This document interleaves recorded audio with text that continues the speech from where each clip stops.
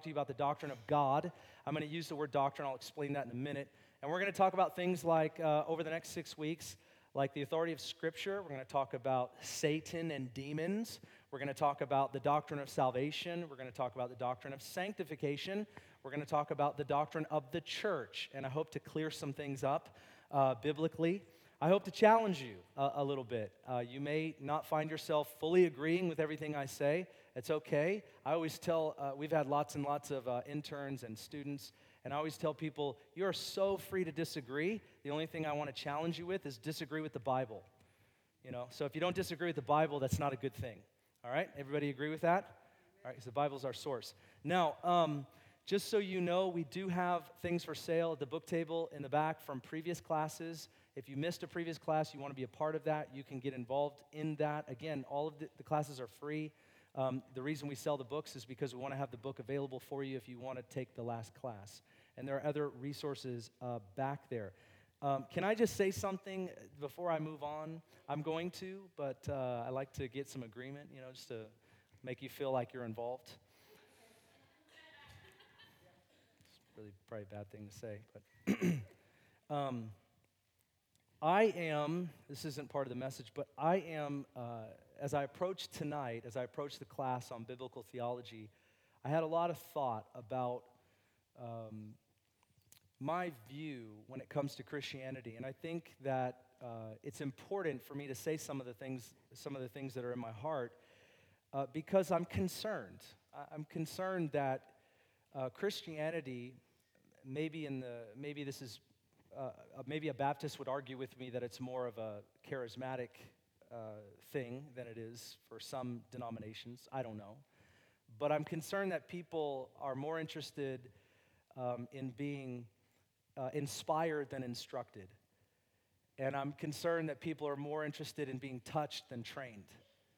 And I just want to tell you right up front, you got to put your thinking cap on for this. If you came to be inspired, I don't know that I'm going to be able to bring you to that place. If you came for your emotions to be touched, that's up to God. I'm not going to try to do that during this class, okay? I'm a preacher. I love to preach, and because I love the Bible and I love transformed lives. We just were in California this last weekend. We saw Crescent City. We were partnering with them. We saw some people come to Christ. There's nothing more important to me than somebody giving their life to Jesus, repenting from their old life, saying yes to Him into new life, and then beginning the walk of discipleship, seeing that not only they will be transformed, but quite frankly, their generations after them, their lineage could be entirely transformed. History is being formed. I love that. When it comes to teaching a class, it's important that we don't go to that place of I just want to be inspired.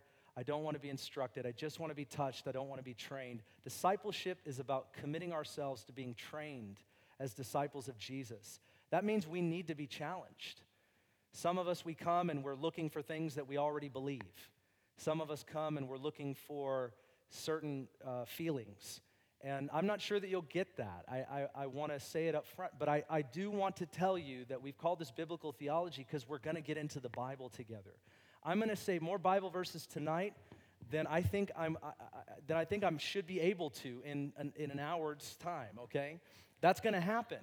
And but here's the thing: the Bible's not boring. The Bible's not boring. I think we're boring. Okay? I think we're boring. That's why we go home and watch Netflix for hours, We're just bored. And we got to get entertained. And so this isn't entertainment, this is instruction, all right? And you might know that. You might like, Ben, amen, why are you saying that? Because I just feel like I'm concerned.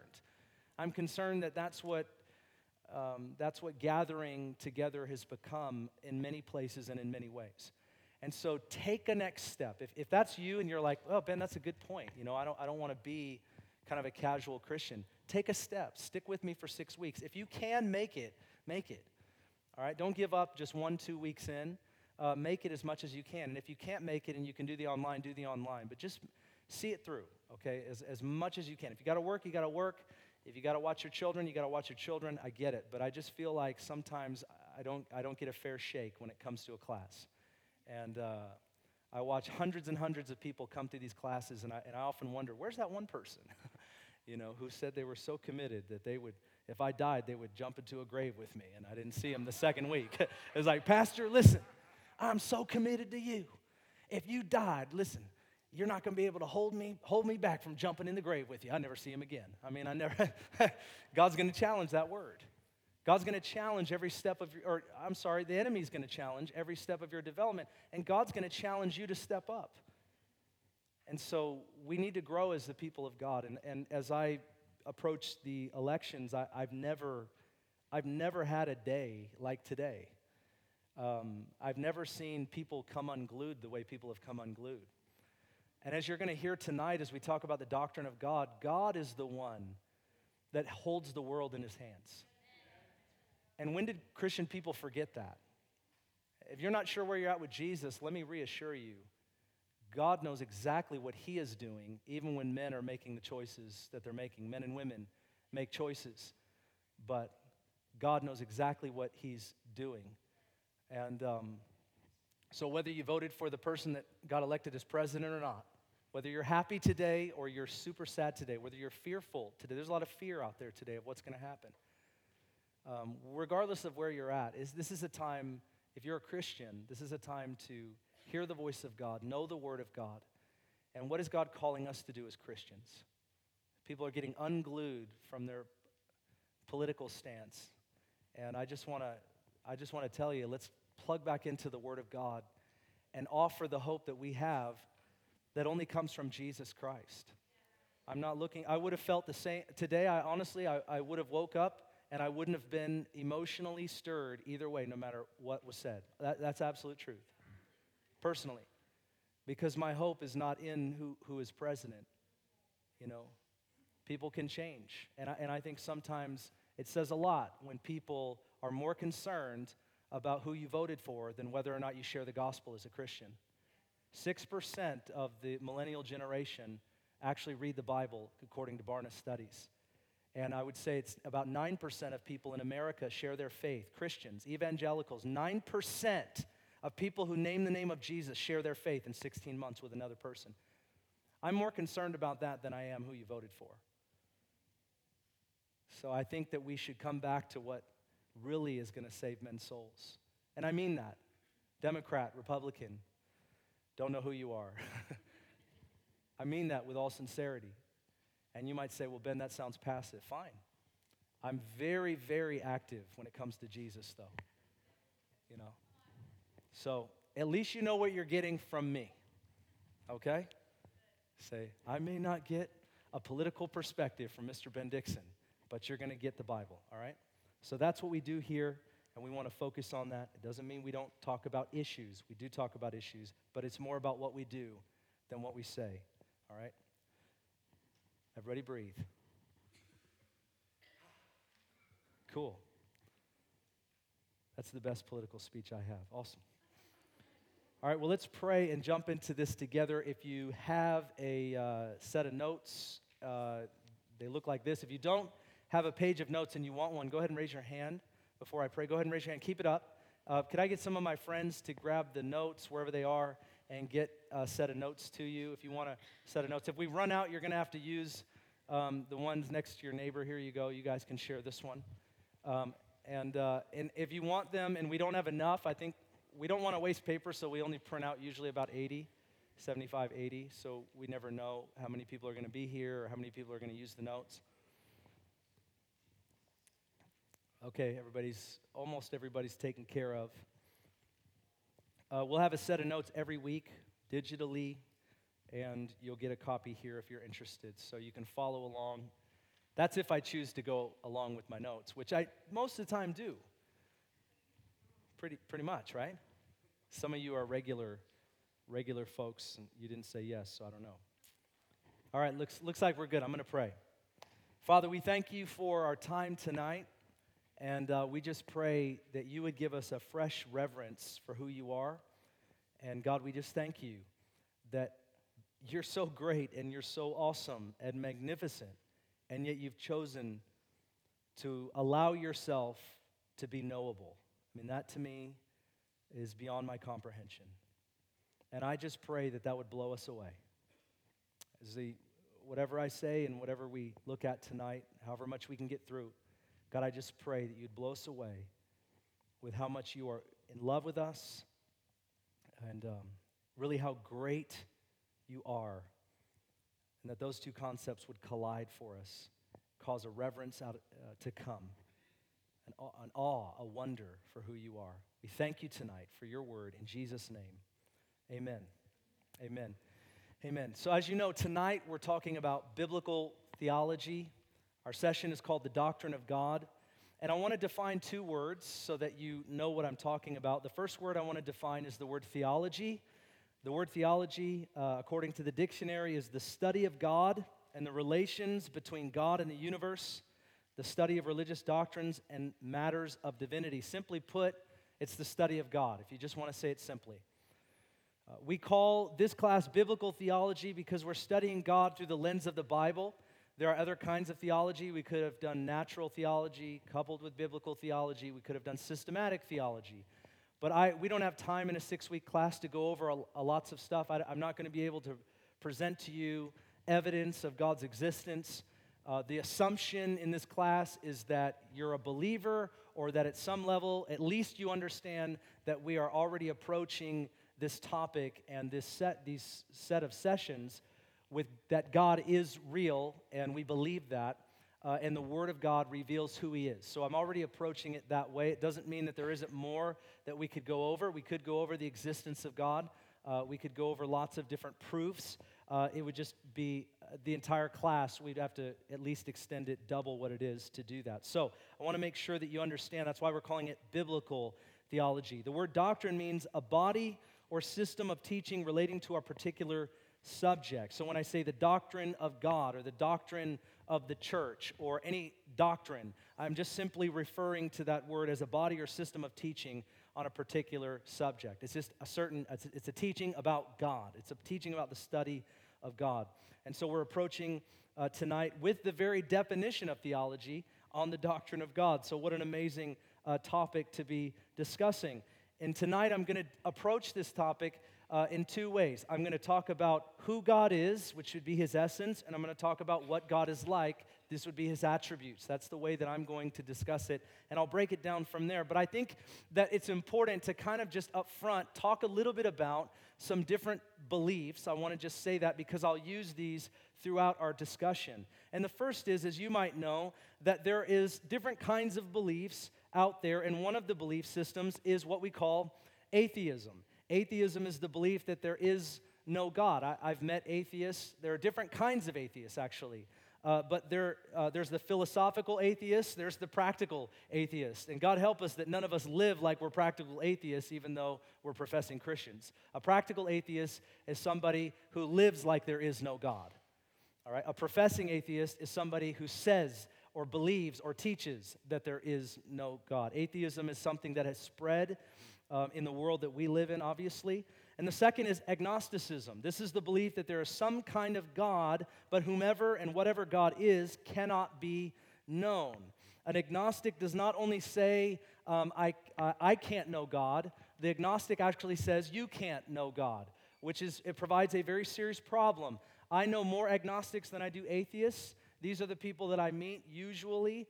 I can honestly say that's probably what I would be considered before I was 19 years old and met Jesus. I knew that there was something.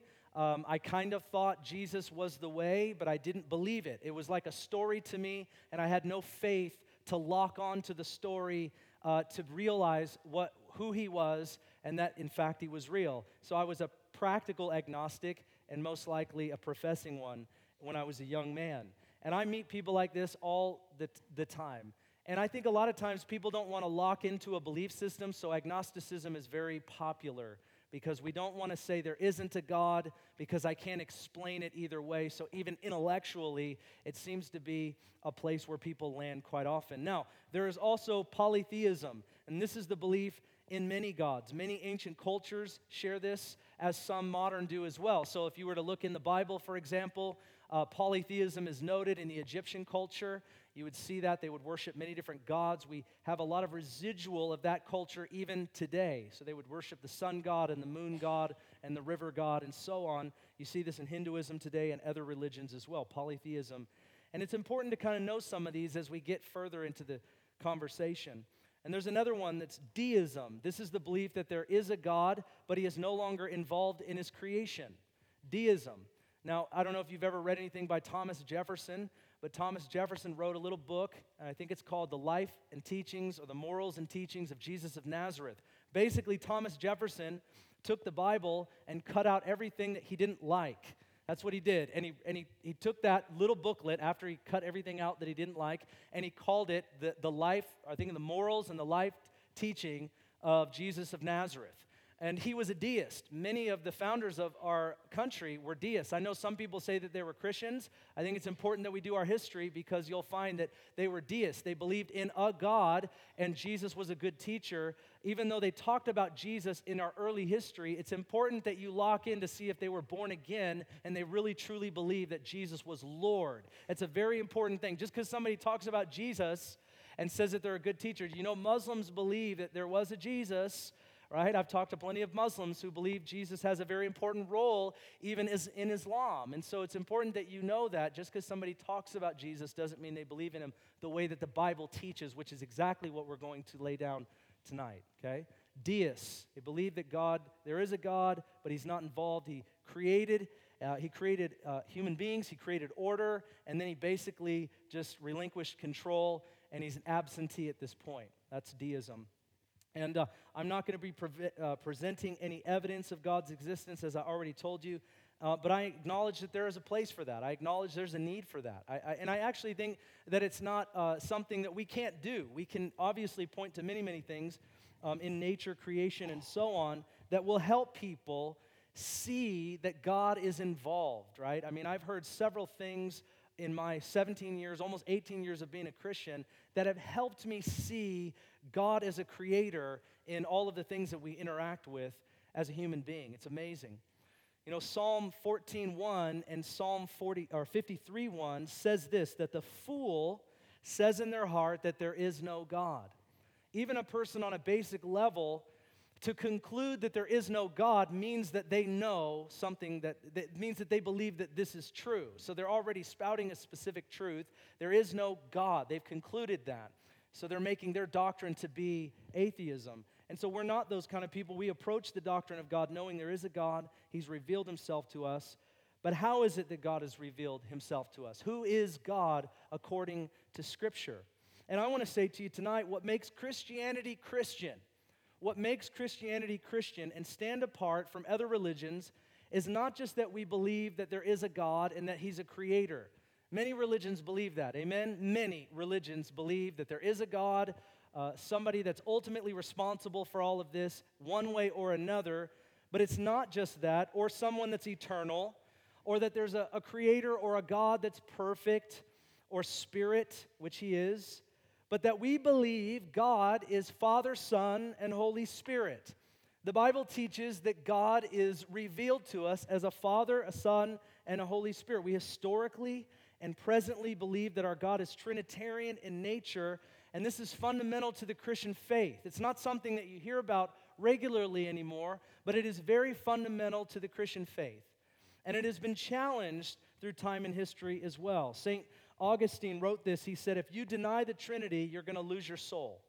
Now, whether he's right or not, I think when you come to Christ, you don't know all of these things in detail. When I gave my life to Jesus, I didn't know Father, Son, Holy Spirit, 1 and 3, 3 and 1. I mean, I didn't know all of that. It's hard to say what people really know when they come to Christ. You don't know much.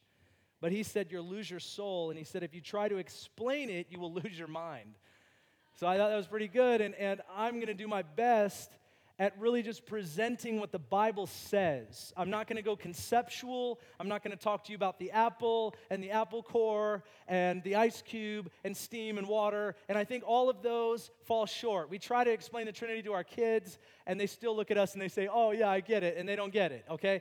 Because there's a level of mystery to who God is and how he has revealed himself to us, and we just have to admit that. God is not a man, okay? God became a man in Jesus Christ, but God is not a man. He's not like us, all right? So there's mystery to that because the finite can only understand so much about the infinite. It's just the way that it works. And so by faith, we embrace who God is as he reveals who he is in Scripture.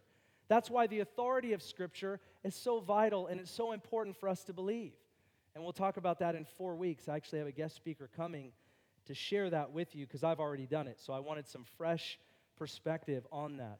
The Trinity is this: one God who eternally exists as three distinct persons, Father, Son, and Holy Spirit, who are each fully and equally God. This is vital to our faith.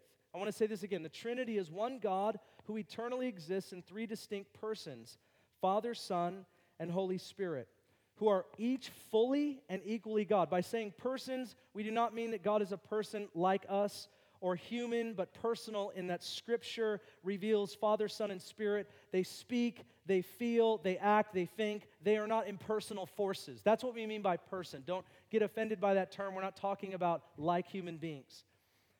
Each member of the Trinity is fully God, and in that they share all the divine attributes of God, and they are equal in the sense that not one of them is more God than any other. And that's important for us to realize. Yes, there's deference in the Trinity. There's functions. There's roles, Father, Son, Spirit. There are roles within the Trinity, but that doesn't mean that each of them are less God than one another. That's what we mean by they are all equally God.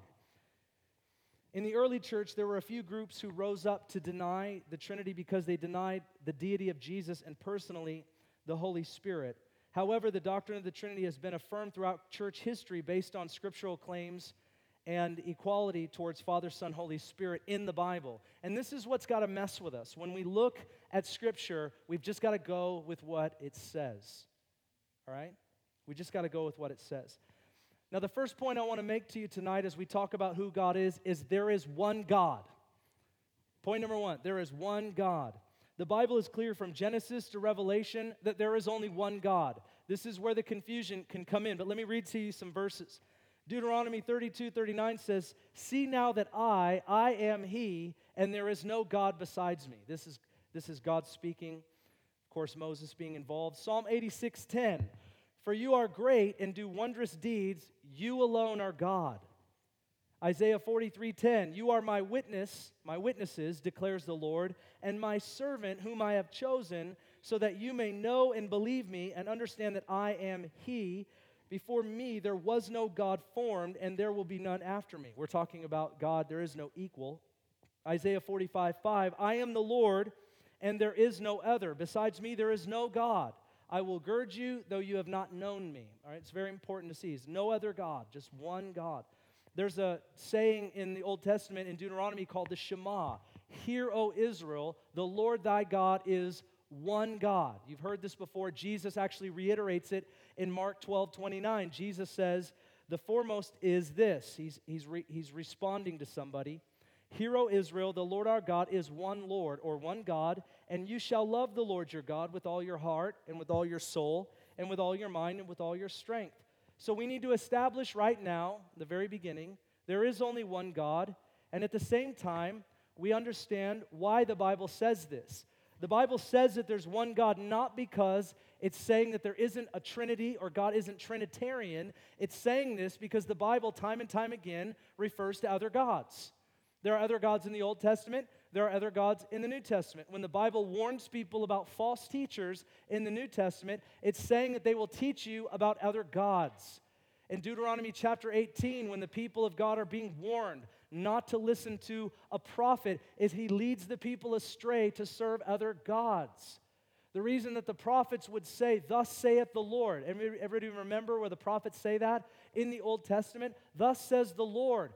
That term Lord is capitalized in the Old Testament because it's Yahweh. It's the specific name of God. This is what Yahweh is saying. This isn't Ashtoreth. This isn't Molech. This isn't Baal. This isn't any other god. This prophet is a prophet of Yahweh, and they're speaking the word of Yahweh. There were other gods and there were other prophets of other gods in the Old Testament. So when the Bible is saying, "Hear, O Israel, the Lord thy God is one God," you have to expand your thinking. It's not saying that God isn't Trinitarian, which is what some people get confused with. It's saying that there were other gods, and they're saying the God of Israel, and now we know revealed in Jesus Christ, everything that he is one. And it's not the same as polytheism, which they obviously were in and among a culture, the Egyptian culture, that was polytheistic. So I hope you're following me. This means yes. Okay, good. All right. You guys, I always say look like a tree full of owls.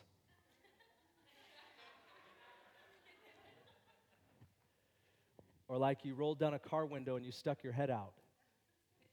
You know, the wind peels your eyeballs back. It's awesome. Anyways, you guys look beautiful is what I'm trying to say. You look very handsome, very beautiful.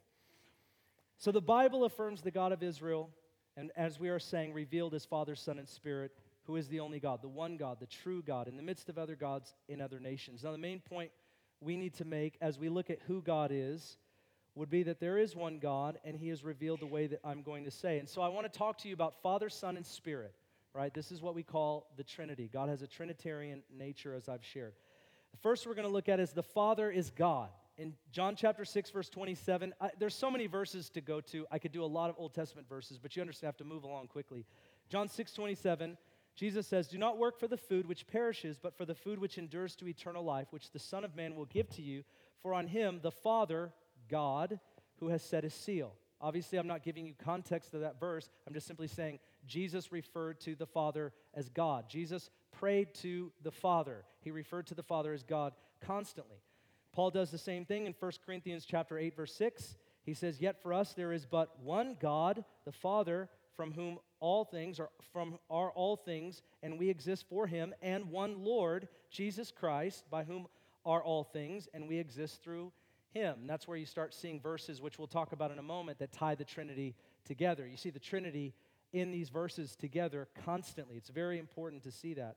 So these are a few among tons of verses that talk about the Father being God. Now, historically, nobody actually argues whether or not the Father's God. There's lots of heresies, lots of heretical teachers, lots of confrontation over the years, a rebuttal to Christianity. Nobody's ever argued that the Father is or isn't God. Everybody's accepted that. That's the way, cult leaders, they've all accepted the Father as God. Where we get into trouble or where we get into turmoil, where there's a rebuttal, is whether or not Jesus is God. Does Jesus have deity? That's what people are really fighting over. And so we're going to look at the third point is Jesus is God. And we'll start just in John 1, chapter 1, verse 1. And it says this, "In the beginning was the Word, and the Word was with God," and I have that underlined, "and the Word was God." Now, that's really important. If you're reading the Jehovah's Witness Bible, which is, I think it's called the New World Translation, and I talk to them when they come to my door, their version, because they had somebody that's not a scholar who wrote their Bible, it actually says, "In the beginning was the Word, and the Word was with God, and the Word was a God." They change it. Everywhere that there's deity to Jesus Christ, the Jehovah's Witness Bible, the New World Translation, changes it. It's important for you to know that. Muslims do the exact same thing. They take away the deity of Jesus by changing Scripture. It's very important that you know that. When you're talking to people, they have their own version of the Bible. All right? And the Jehovah's Witness version of the Bible was not written by a scholar, which is important. Okay, there you go. But it says this in most versions that we would accept as Orthodox Christians. "In the beginning was the Word, and the Word was with God, and the Word was God. He was in the beginning with God," which presupposes him from existing prior to being born to a virgin. "All things came into being through him, and apart from him, nothing came into being that has come into being." Here he is in the creation of humanity, the creation of our world. Now, John chapter 1, verse 14 actually defines the Word. It says, "In the beginning was the Word." Well, who is the Word? We see that it's Jesus through verse 14. "And the Word became flesh and dwelt among us." And when I became a Christian, this is where people led me right away. It's important that you realize this absolutely confirms the deity of Jesus. They did not make a mistake. In the beginning was the Word. The Word was with God. The Word was God. That's not a mistake. "And the Word became flesh and dwelt among us." Jesus was around prior to being Jesus. All right. Just that simple. John chapter 8, verse 58, Jesus says this, "Truly, truly, I say to you, before Abraham was, I am." Jesus did not make a mistake when he said this. The next verse, they got stones to kill him. There's another verse that refers to this verse where they say, "You being a mere man, make yourself out to be equal with God." They say it twice. The reason that they wanted to kill him in proposing blasphemy is because he made himself equal with God. When he said, before Abraham was, I am the God of Abraham, Isaac, and Jacob. He's being very clear with the Jewish people. They knew exactly what he meant. There was no mincing of words. Jesus was very clear. And so unless you have anybody say, well, where does it talk about Jesus' deity? The first century Jewish people knew exactly what he was saying, and we ought to know that as well. Before Abraham was, I am. This was a very serious claim. He was invoking the name of God, and he was calling himself that. And if you go to Philippians chapter 2, when the Bible talks about Jesus was obedient even unto death on a cross, he says that God gave him the name that was above every name. There is only one name above every name. There is not like a secondary name that God gives out to those that are really obedient. He says he gave him the name that is above every name. And the Bible says that he did not consider equality with God something to be grasped. So God gave him the name that is above every name. At the name of Jesus, not the name Jesus, but the name of Jesus, every knee will bow and every tongue will confess that Jesus Christ is Lord. And if you want to take that into an Old Testament context, it's that he is God. Jesus Christ is God. We're talking about the Trinity, 1 and 3, 3 and 1. They're one, they have oneness, they're in unity together, and yet there's distinction among them. It's very important. So we see this clearly. John chapter 20, verse 28. Thomas answers. This is after Jesus rose again. He says to him, after he sees Jesus, and it's revealed to him who Jesus is, my Lord and my God. Says this to Jesus, and Jesus doesn't stop him. You would think as a good rabbi, if he was just an anointed man who could suffer and die on the cross for our sins and rise again because he was God's anointed person, which some people believe, and as a pastor, I have had people tell me that that is true. They have had people tell me that Jesus is not God. He is not God the Son. They have told me and given me books to that effect that Jesus Christ is just an anointed, chosen man. The Father chose him. People believe that, and it's actually growing because we don't hear some of this anymore like we should. But this verse, Thomas says, my Lord, my God. And Jesus doesn't say, stop that. There's another time where they were worshiping Jesus. And the Pharisees were saying to Jesus, stop them, look at them, they're worshiping you. He says, even if they stop, the stones will cry out. Only God is to be worshiped. And if Jesus allowed himself to be worshiped, either he's blaspheming or he is in fact God. Romans chapter 9, verse 5, whose are the fathers and from whom is the Christ according to the flesh, who is over all God, who is blessed forever. Paul just says it real clearly. I like that. Titus chapter 2, verse 13. I told you lots of verses. You guys ready? Are you guys ready? He's like, man, there's not any context to this. I know, I got to run. You got to run with me. You ready? All right, don't do that, okay? Just stay with me. All right, stay with me. Don't start leaning. Says this, Titus 2:13, looking for the blessed hope and the appearing of the glory of our great God and Savior, Christ Jesus. Our great God and Savior. Wow, that's pretty clear. 1 John 5:20, and we know that the Son of God has come and has given us understanding so that we may know him who is true, and we are in him who is true, in his Son Jesus Christ. This is the true God, and this is eternal life. Wow, the deity of Jesus is all over John. It's all over 1 John. John seemed to know something about Jesus that we need to be very clear about. And when I told you that I was concerned about the biblical literacy, and I don't think everybody needs to be a scholar, but I think what ends up happening, we get deceived because we don't know and we don't grow. And deception, the thing about deception is it's really deceiving. Like nobody wakes up in the morning and goes to the first church of the deceived. Nobody. Nobody ever planned on getting deceived. Did you? I'm going to make a plan that I'm going to let someone deceive. That doesn't happen. Deception happens through trickery. People are tricked into believing things that hopefully they later find out to be false. And so it's important that we know this and that we embed it. I want to teach this because I want to embed it into people. It's amazing how much I was listening to a guy. See, this is where I deviate a little bit from my notes. I was listening to a guy, he was on the panel, the faculty member of a very well-known seminary, and he was on the panel to interview the candidates for PhD or a THD, a theological degree in the highest level at this very well-known seminary. He was one of the distinguished professors that was on this panel. So you would come and you would sit in front of these professors who taught at this well-known seminary, and you would basically be interviewed for a couple hours as to whether or not you were the kind of candidate that should advance, because you are part of their reputation if you get a PhD from their institution, if they should advance to learn at that level and represent them. Because once you get that degree, you can teach anywhere in the world. I mean, that's really why a Christian would get a PhD or a THD, is because once you do, you not just a doctorate, but that level, you can teach anywhere in the world. That's hopefully what I want to get someday when I don't have 100 children, you know. But for now, we're working for a reason. And you all find people show up to, maybe you didn't show up to hear me speak, but here you are, and here I am. But he was... I heard this guy talking, and he was saying, out of all the candidates, listen to me very closely, they've made it through a 4-year bachelor's degree at a Bible college. They've made it through a 2 to 3 year master's degree at a seminary. All right, all of this theological studies. They've made it all the way through there.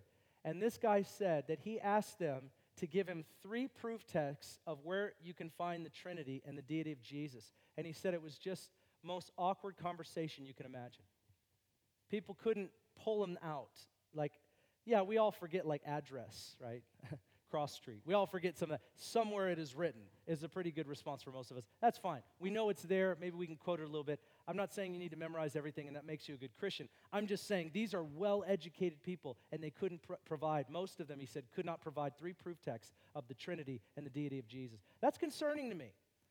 That means on average, most of us can't do that. That's probably what that means. And that's why it's more important that some of the stuff that doesn't inspire us but instructs us, it should become that much more important to us. Which goes back to why I said I was concerned. Okay? Because the Bible is chock full of these instances. And we should find ourselves very equipped on this. And I want to do that. That's the whole point of this. So there is one God, the Father is God, the Son is God, and we also believe that the Holy Spirit is God. The Holy Spirit is not an it. Come on, somebody. The King James Version, I love Elizabethan English. Thouest, dust. Yeah, I can't even say it. I wouldn't be good. Romeo and Juliet, don't sign me up. But I'm just saying, there's over 400 archaic words in the King James Bible. But in Romans chapter 8, it says the Spirit itself. And I'm like, the Holy Spirit's not an it. It was a very bad translation. Okay, all right. So there are actual translations that refer to the Holy Spirit as an it. The Holy Spirit is not impersonal. The Bible says that the Holy Spirit can be resisted. The Holy Spirit can be grieved. According to Hebrews chapter 10, the Holy Spirit can be insulted and blasphemed, according to Jesus. He's not an impersonal force. You cannot offend electricity or gravity. You understand what I'm saying? You can't grieve electricity. Electricity goes, I'm really grieved today. I'm insulted. That's terrible. No, you can only insult and grieve a person. All right? And we're using the term person loosely. You understand what I'm saying? And the Bible talks about the Holy Spirit instructs. The Holy Spirit leads. The Holy Spirit convicts. John chapter 14. The Holy Spirit speaks. He is very, very personal throughout Scripture. And we see this in 2 Corinthians chapter 3 as we're talking about the Holy Spirit is God. 2 Corinthians chapter 3 verse 17 says, now the Lord is the Spirit. The term Lord is very definite. It's very specific. The Lord is the Spirit, and where the Spirit of the Lord is, there is liberty. But we all with unveiled face, beholding as in a mirror the glory of the Lord, are being transformed into the same image from glory to glory, just as from the Lord, the Spirit. He's saying very clearly that the Spirit is the Lord and the Lord is the Spirit. It's very definite. Acts chapter 5, verse 1 through 6, if you know this verse at all or this set of passages, it's actually a very strange passage for the early church. The church has not been around too long. It's been birthed recently. And there's this moment in Acts chapter 5 where the people are selling all that they have. They're selling their land and possessions, and they're taking that money and they're setting it down at the feet of the apostles so that they could distribute. It wasn't socialism, all right? It was just a way of sharing so that everybody could be provided for. That's what they were doing. And so they were giving it to the trustworthy apostles so that they could give to those that had need. And there was a person named Ananias, and his wife was Sapphira, and he comes in and he gives his money, and then Peter looks at him and says, basically, I'm paraphrasing, is this everything? And Ananias says, yes, this is everything. And then Peter looks at him and says, you haven't lied to men, why have you lied to the Holy Spirit? And then he references in verse 5 and 6, you haven't lied to men but to God. So in one verse he says, you've lied to the Holy Spirit, and in the next verse he says, you haven't lied to men but to God, associating the Holy Spirit as God. Very clear. These are frequently asked questions about the Trinity. All right, I'm going to go over this really quickly. I had like 5, and trust me, we're doing a very bird's eye view on this, okay? So I hope you're picking up what I'm laying down.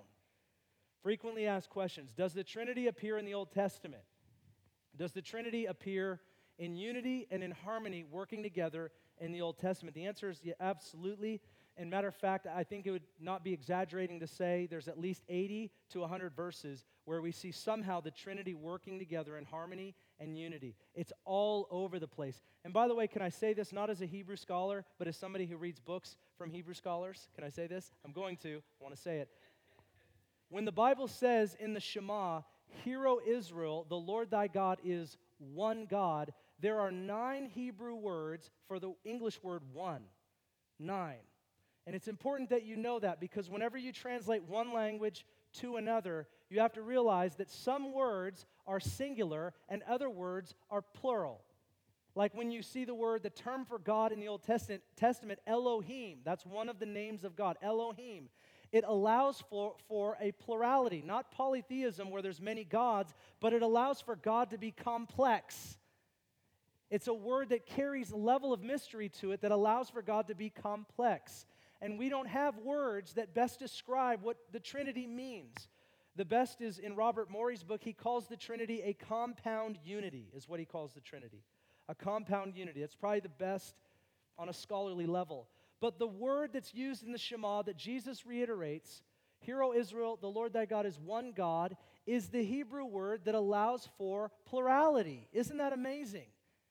I mean, if they used the word in Hebrew that was singular, it would be different. So, for example, if you were to say, this is one chair, it's obviously one chair. There's no allowance for anything else. But if I were to say this is one family, it's complex. That could mean that there's several family members. Does that make sense? And so you got to know what you're reading. And often when we look at the Bible and we only know English, you don't have to be a scholar, but there are points where we've got to bring in people who do the studies that we don't do, because it leads us to the understanding that the Bible actually meant. And this is why we've got to have more of a biblical literacy, because when people in our culture spout out Bible verses to make Christians look like they're terrible people, or especially when it comes to like Old Testament versus New Testament, what really is happening is there's an ignorance that is being propagated, and then, media will have some kind of foolish person that supposedly represents Christianity. They'll give him a microphone or her a microphone, and they'll say, this is what Christians believe, which is crazy, because we think he's foolish too. All right? Biblically thinking people think that that's foolish too. But you have to understand that you have got to know more. You've got to, wait, what does that actually mean?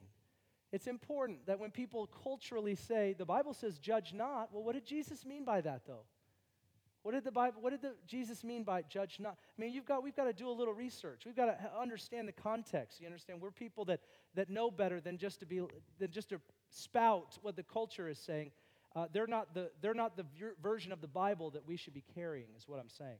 So it's important that we get that, and there's a lot to learn, is really my point. We're all disciples, learners of Jesus Christ. Okay.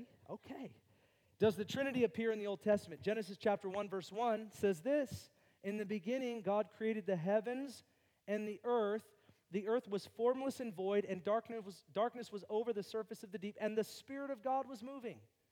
So you have the Father, and people say, well, where's Jesus? Well, before Jesus was Jesus, he was the Word. That's what John chapter 1 says. In the beginning was the Word. Stay with me, okay? Put your thinking cap. Before Jesus was Jesus, all right, he still was the Son of God, but the Bible calls him the Word. And isn't it interesting? It says, the earth was formless and void, and then it goes on to say, God said, let there be light. You have the Father, you have the Word, communication of God, And you have the Spirit hovering over the deep. It's just a mystery, but I'm saying there it is. And then in verse 26 of Genesis chapter 1, listen to this. Then God said, let us make man in our own image. And he wasn't talking to the angels, because the angels are not created in the image of God. If we don't believe in the Trinitarian nature of God, Genesis chapter 1, verse 26 doesn't make sense. We have to come up with a new explanation, because it can't be an angel. God's not consulting with angels. He is consulting among himself. It's powerful. Which leads to other things that we'll get to in a little bit. That God didn't make us because he needed us. Like some religions teach that God created us because God needed us. God was actually perfect and complete in and of himself in his Trinitarian nature. Come on, that's what I heard. That's what I'm saying. Genesis chapter 3, verse 22 says this, then the Lord God said, behold, the man has become like one of us. Oh, there it is again. I don't know what you do with that if you don't believe God is Trinitarian. Genesis chapter 11, verse 7. Come, let us go down and confuse their language when the people were building together. There it is again. You have it several times. 1, 2, 3, 4. Just in the book of Genesis, in the first 11 chapters. There's actually another reference that I didn't get to. But you've got to follow these and really realize that, yes, the Trinity appears all over the Old Testament. Number 2, does the Trinity appear in the New Testament? Yes.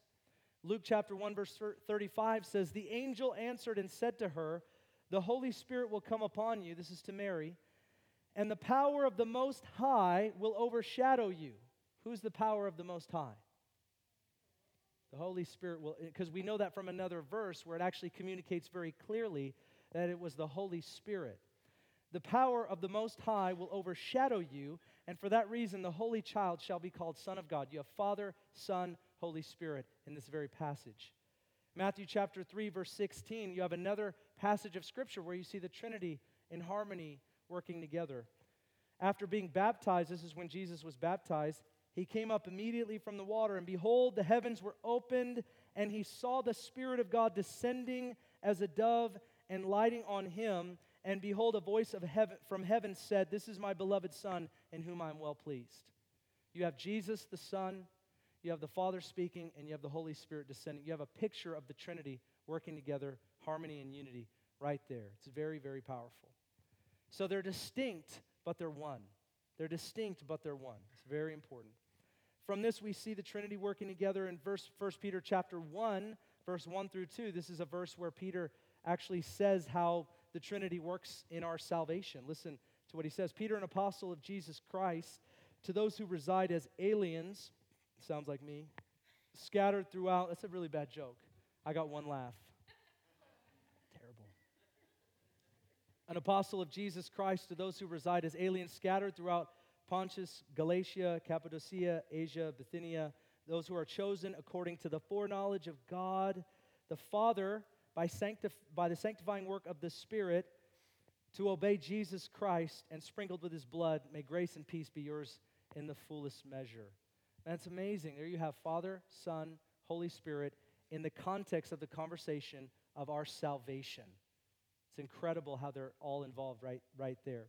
This doctrine is important for our understanding even more so as we're reading these verses. Now, number 3, when was the Trinity formed as a doctrine? My research, I think I read maybe 4 or 5 church fathers is what we call them, like Tertullian and some others. They actually defended and taught the doctrine of the Trinity. This was 100 to 300 A.D. You can find them in church history. It's not hard to do, especially in the age of Google. But there was a group of Christian teachers and theologians that got together in 325 A.D. If you've gone through our Bible class, you've actually heard us talk about the Council of Nicaea. And this is a place where they gathered, and they stated the doctrine of the Trinity, and it is held ever since. There was another gathering in 381 A.D. where they reaffirmed it. And they did so because there were a lot of teachers that were coming up with their own versions, and they had to state it very clearly. It's also when the Bible was brought together in its 66 books in its collection that we have today. It was at that same time that both of those were stated. And they've held ever since. This is what we call Orthodox Christianity. If somebody says something different than what I'm telling you, it has not been holding for these 2,000 years. You're in good keeping with what I'm talking about, in other words, okay? And yet it's popular for people to deviate so easily from these kinds of things today, and they shouldn't be able to do so without considerable Bible research, study, and the like. And I see it happening all the time. I call it popcorn theology, whatever you can fit into like 144 characters and sounds good must be right. If it rhymes, it must be right, right? No, you guys haven't been there. Okay, that's fine.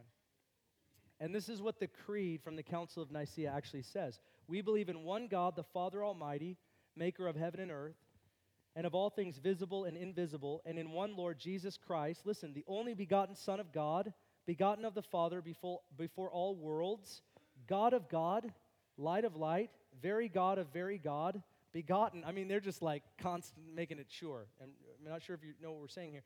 Begotten, not made, pre-existent, being of one substance with the Father, by whom all things were made, who for us men and for our salvation came down from heaven and was incarnate by the Holy Spirit of the Virgin Mary and was made man and was crucified also for us under Pontius Pilate. He suffered, he was buried, and on the third day he rose again according to the Scriptures and ascended into heaven and sits on the right hand of the Father, and he shall come again with glory to judge both the quick or the living and the dead, whose kingdom shall have no end. This is what they wrote. We still believe this. I still believe this, not just because they wrote it, because it's in Scripture.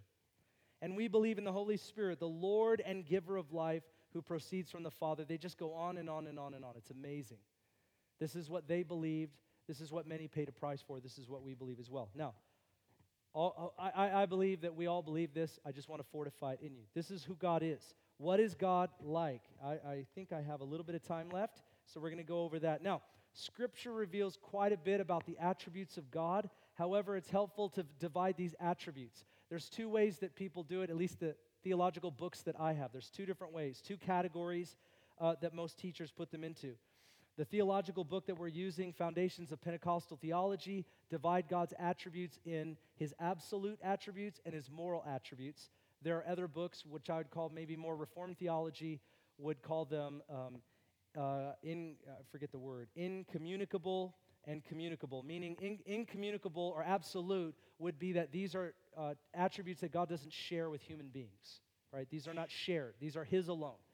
Communicable or moral would be that to some degree, obviously not on the same level, but to some degree we share in these attributes with God as those who are made in his image, imago Dei. We are made in God's image.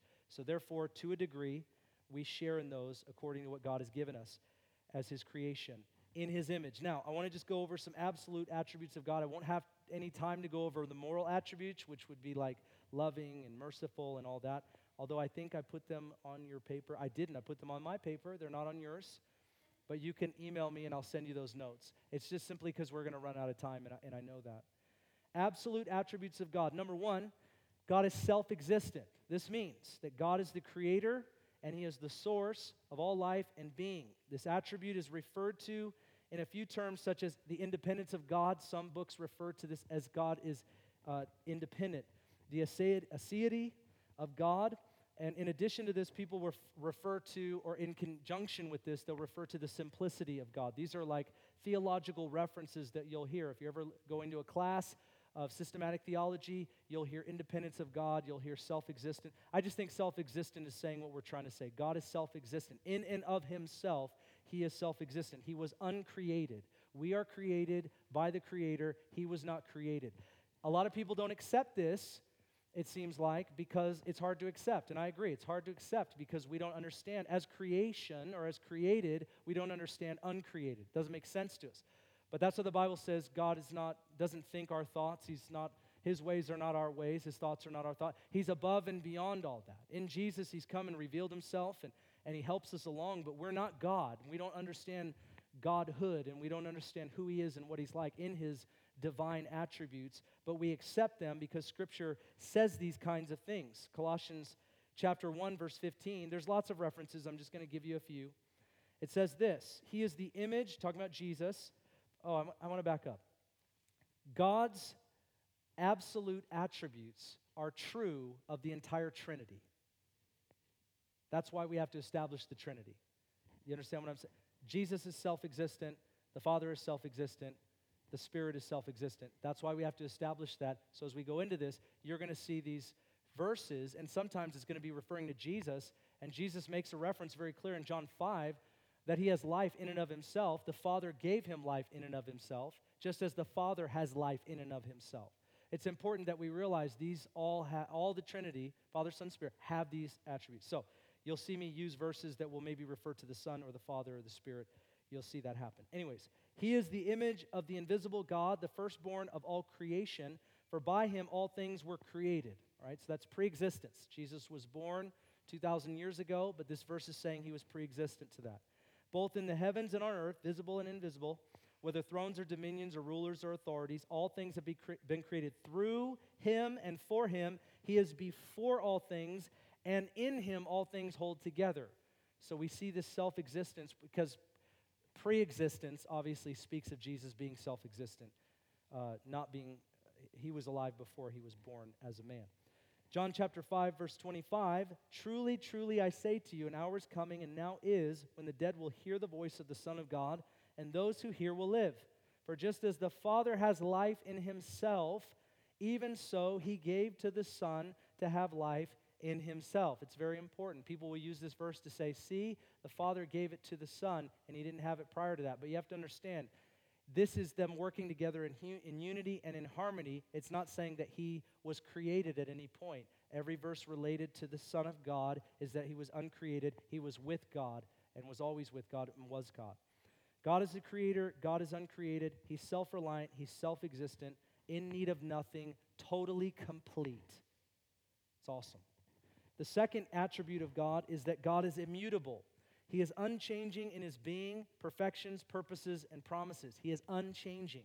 That's what immutable means. You just simply say God is unchanging. Scripture is clear that God is perfect in all things, and he is unchanging in his perfection.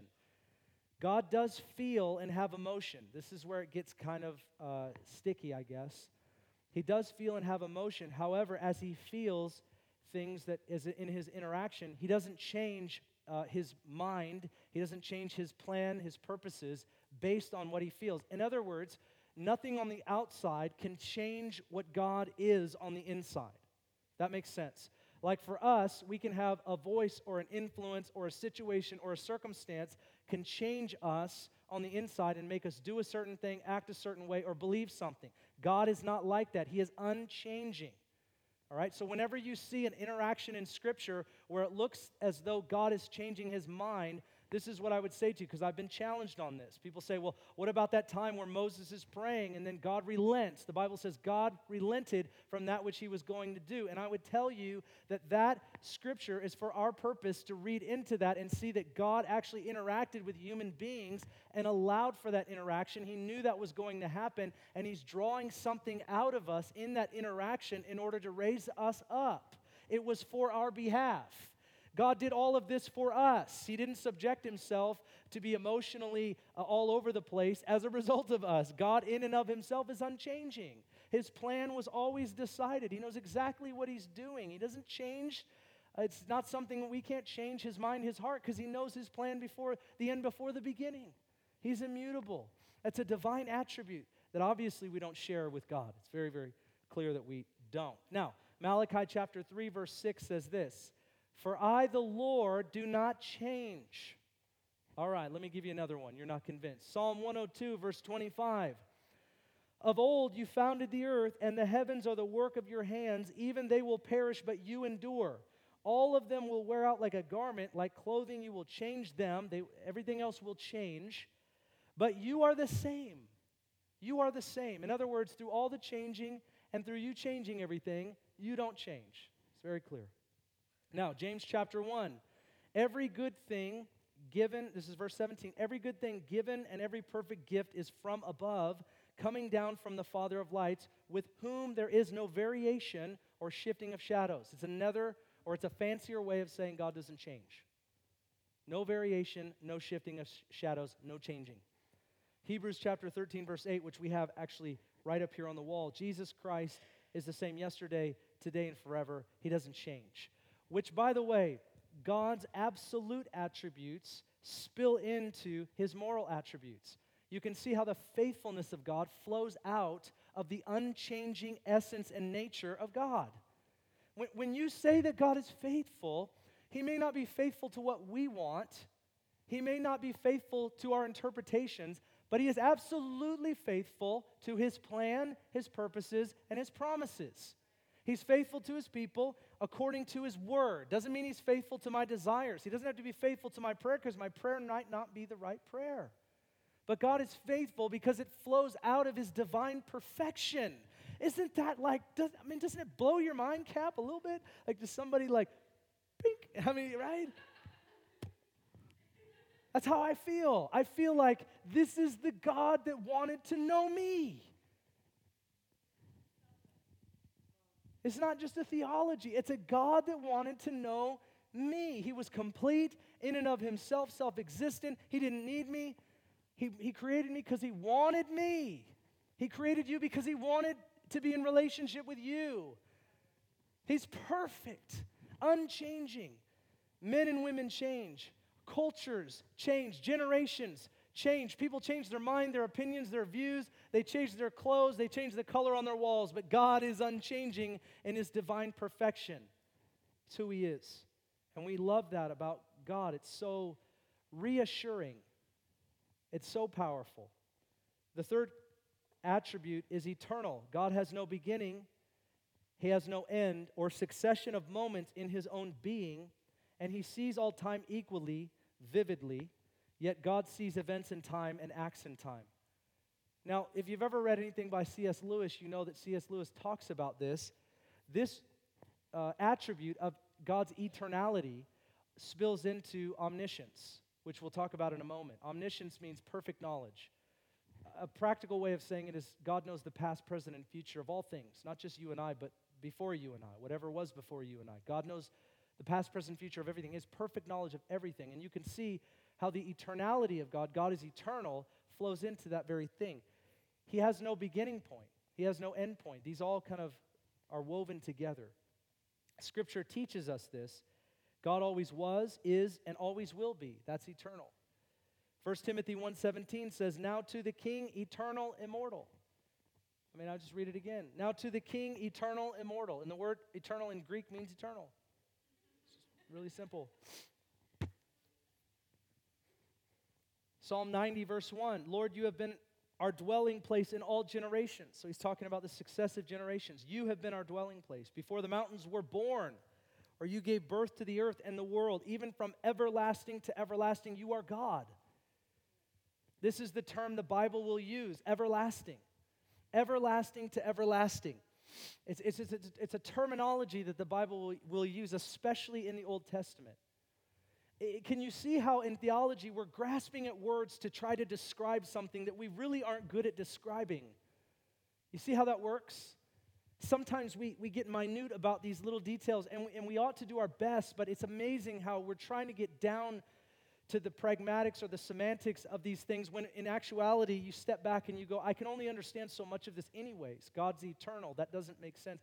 And isn't it awesome that the eternal God chose and chooses to give eternal life to all those who believe in him, that he created you and I to be eternal beings? Jesus says that those who believe in him will never die. It's amazing.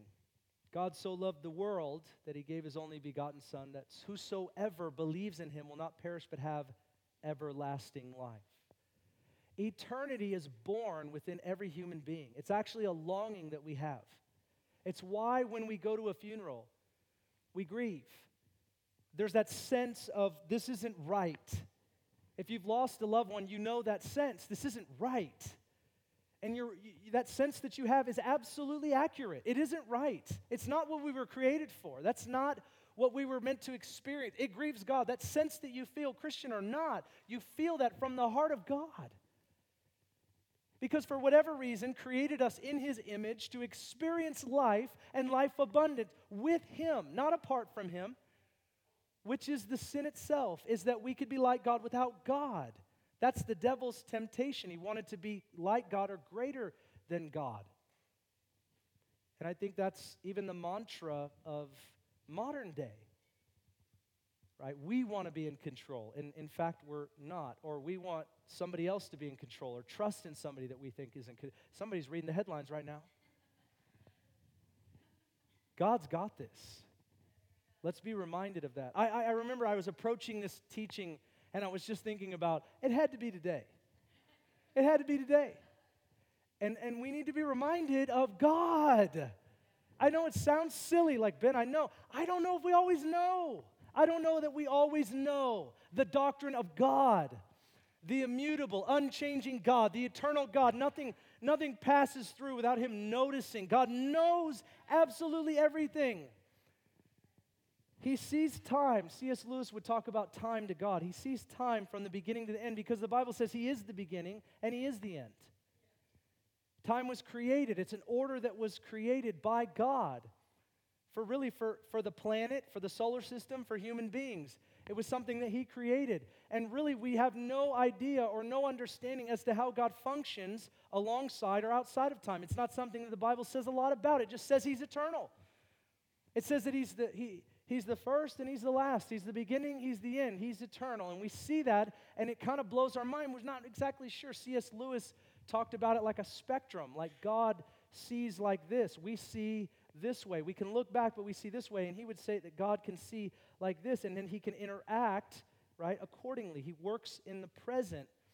So it's important for us to understand that. Revelation 1:8 says, I am the Alpha and the Omega, says the Lord God, He who is, who was, and who is to come, the Almighty.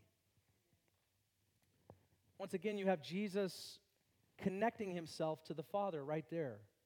And there's that sense of equality in these statements that Jesus is making. We know that God is eternal, and He grants eternal life to those that believe in Him. It's very powerful.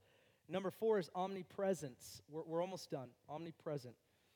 God does not have size or spatial dimensions, get this, and is present at every point of space with His whole being, yet God acts differently in different places. Right? There are lots of verses to this effect. Once again, these are things that are hard to understand because it's nothing like us. Just as God is unlimited or infinite with respect to time, so God is unlimited with respect to space. Here's some verses just to kind of blow your mind, right? Colossians 1:15, He is the image of the invisible God, speaking of Jesus, the firstborn of all creation.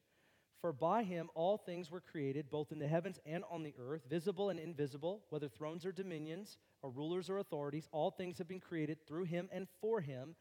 He is before all things, and in Him all things hold together. All things hold together in Christ. How does that happen? I don't know. He just is omnipresent.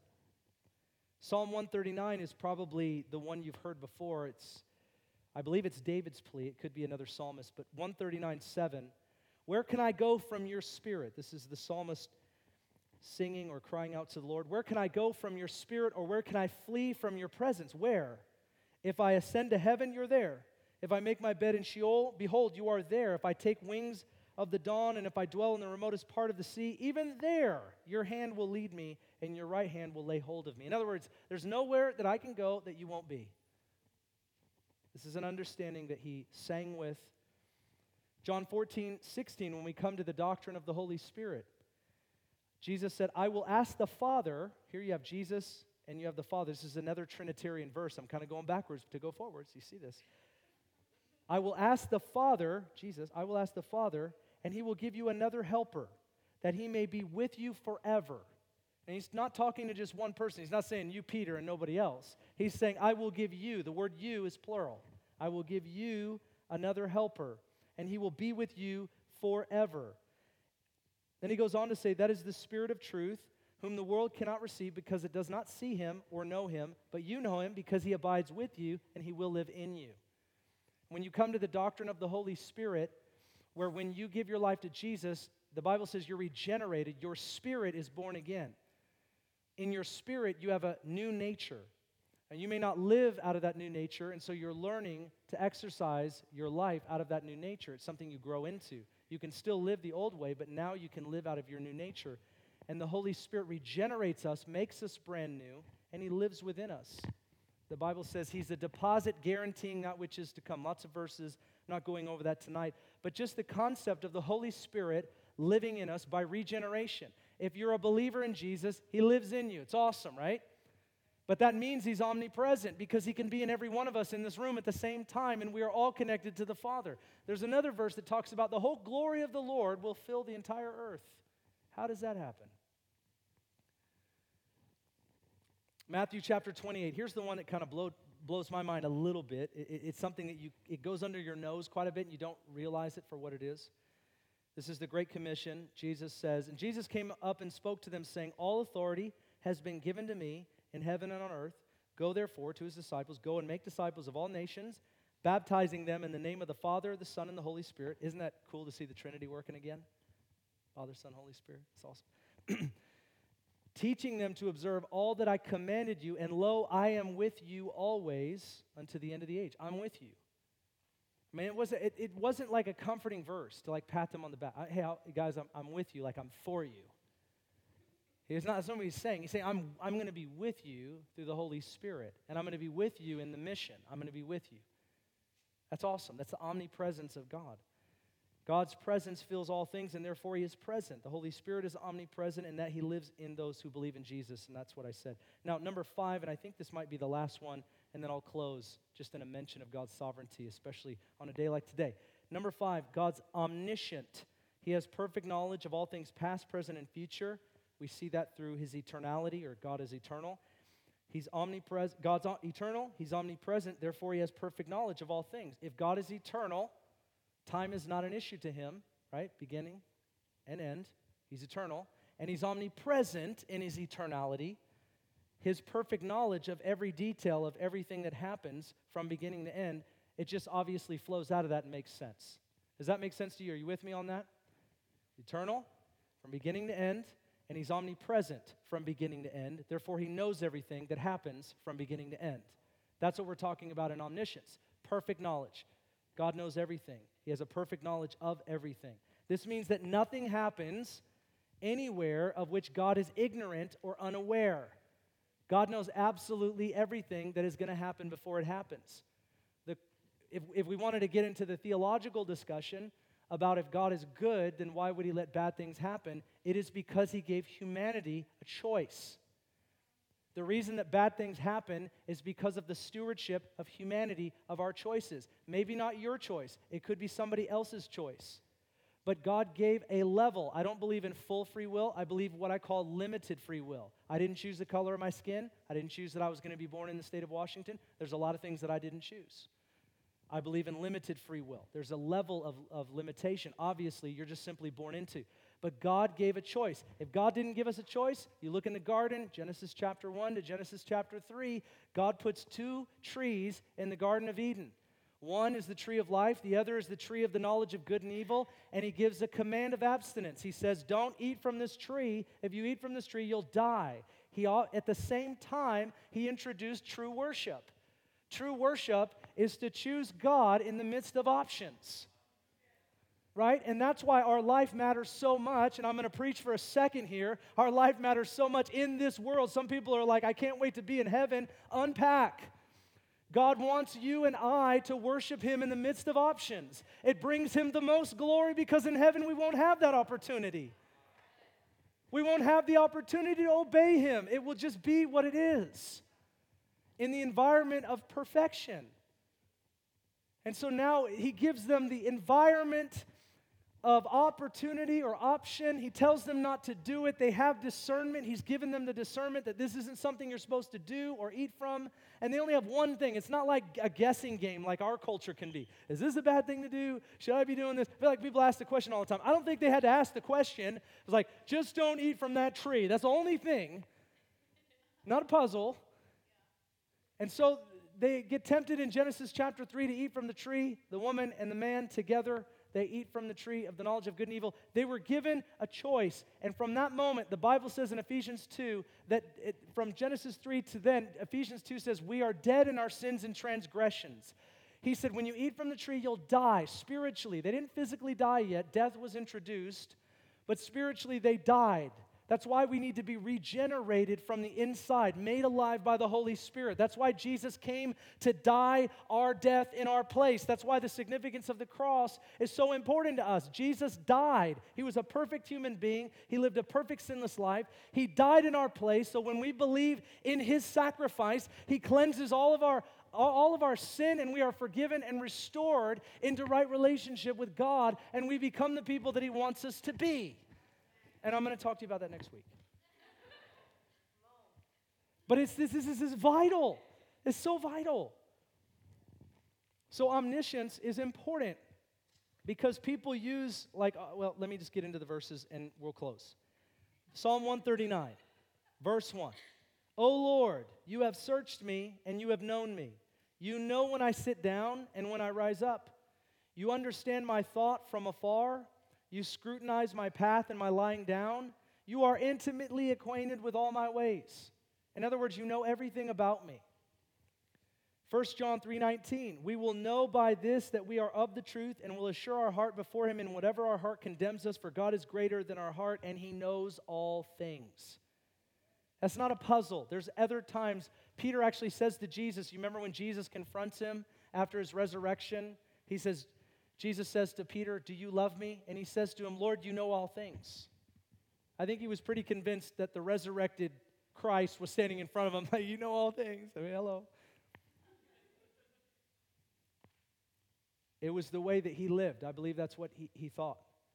Matthew 6:7, and when you are praying, do not use meaningless repetitions as the Gentiles do, for they suppose that they will be heard because of their many words.